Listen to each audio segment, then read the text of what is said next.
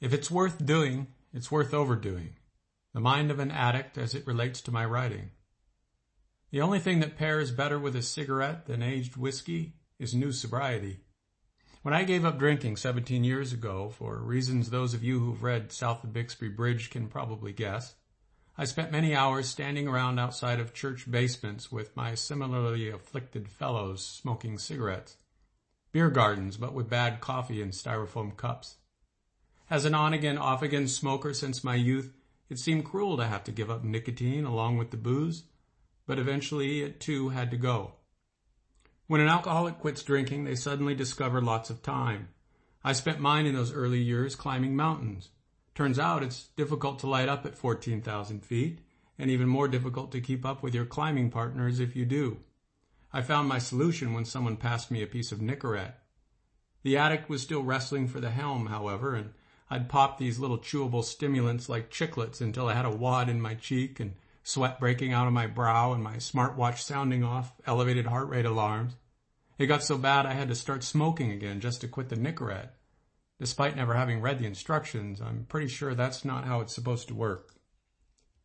I remember my first drink, Bacardi 151. Strong choice for a kid. We drank the pilfered bottle on the railroad tracks beneath the stars.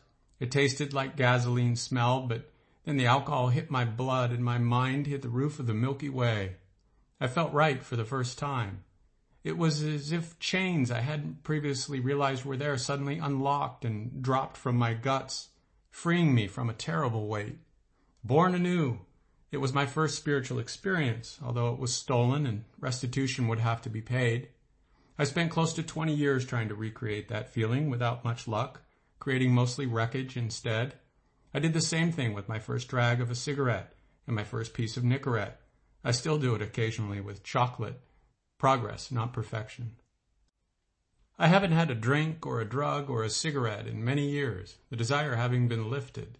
But this abnormal disposition that plagued my early life, whether it's cyclothymia, an addict brain, a spiritual malady, or something else, affects my writing. It may even be the reason I do it. I'm a binge writer. I dabble every day just playing with it, aware of the cost if I really take the plunge, casting a line into the shallow waters of creativity here and there. Maybe I jot notes, sketch a story, pen a poem or essay, but I'm in control. Then I sit down one day, having sufficiently chummed the waters, and suddenly something strikes, and the line runs. Now I'm just as powerless as if I were drunk. I've hooked a whale, and as it sounds, there is nothing to do except hold my breath and hold on, riding it into the depths, hoping to wear the thing out with pure endurance and come up with a prize worthy of the scars and lost time. Worthy, maybe, even of being read. When I'm in this flow, days sometimes disappear. Last week I looked up from writing to see a Do Not Disturb sign sitting on my desk. I asked my wife where it came from. I put it there 2 days ago, she said. You just noticed? She told me she put it there so as to know when not to bother me. She said she only ends up standing there and talking to herself. This made me a little sad. But she wasn't goading. She knows I'm not a jerk. When this happens, I'm just gone. Even when forced away from my desk in the midst of these episodes, I'm still lost in holding my breath. I never know the hour, seldom the day or even month, and if I have occasion to write a check or sign a legal document, I usually have to ask the year. It's not a particularly charming trait, it just is. Yesterday I surfaced from one of these writing binges. I needed to synchronize and unwind, as I always do, so I strolled in the forest with my pipe. I purchased the briarwood pipe and tins of Virginia flake tobacco during a phase a few years ago where I imagined myself retiring and wearing wool sweater vests and reading the classics by night and by day restoring British cars. This did not happen. And in all likelihood, the pipe was just a way for the addict to cheat. You don't inhale the pipe, so it doesn't count. Brilliant.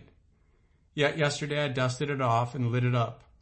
Sunlight was slanting through the forest canopy and kindling in my cloud of tobacco smoke, and I felt weightless and free again. The chains were gone. I know now it's a fool's errand to try and recreate these feelings. You just have to take them as they come, if and when they do. Same goes for writing. The malady, whatever it is, the thing that demands more, will always be there. It's just locked away in the basement of my mind with a little hard-won wisdom holding the key. And the pipe is locked away now too, at least until next time. So, there you have it. 1,000 words or thereabouts of shameless navel-gazing to explain why you all got a sunset photo and not an essay last week. As it turns out, that sunset photo is my most popular post with 30,000 views on my otherwise inactive Facebook page alone. Does anyone read anymore? Seeing the response and knowing a fresh sunset is served up at my window every day without my wife having to put out the do not disturb sign, I was tempted to forgo writing this essay and turn this into a photo blog instead. But as someone dear to me once said, you can tell everyone you're a writer, but they can tell if you're truly a writer because you write. And even now I feel the gentle tug on the line and the sense of something bigger circling the bait. If it takes it, if it runs, I'll be lost again for a while. But that's okay.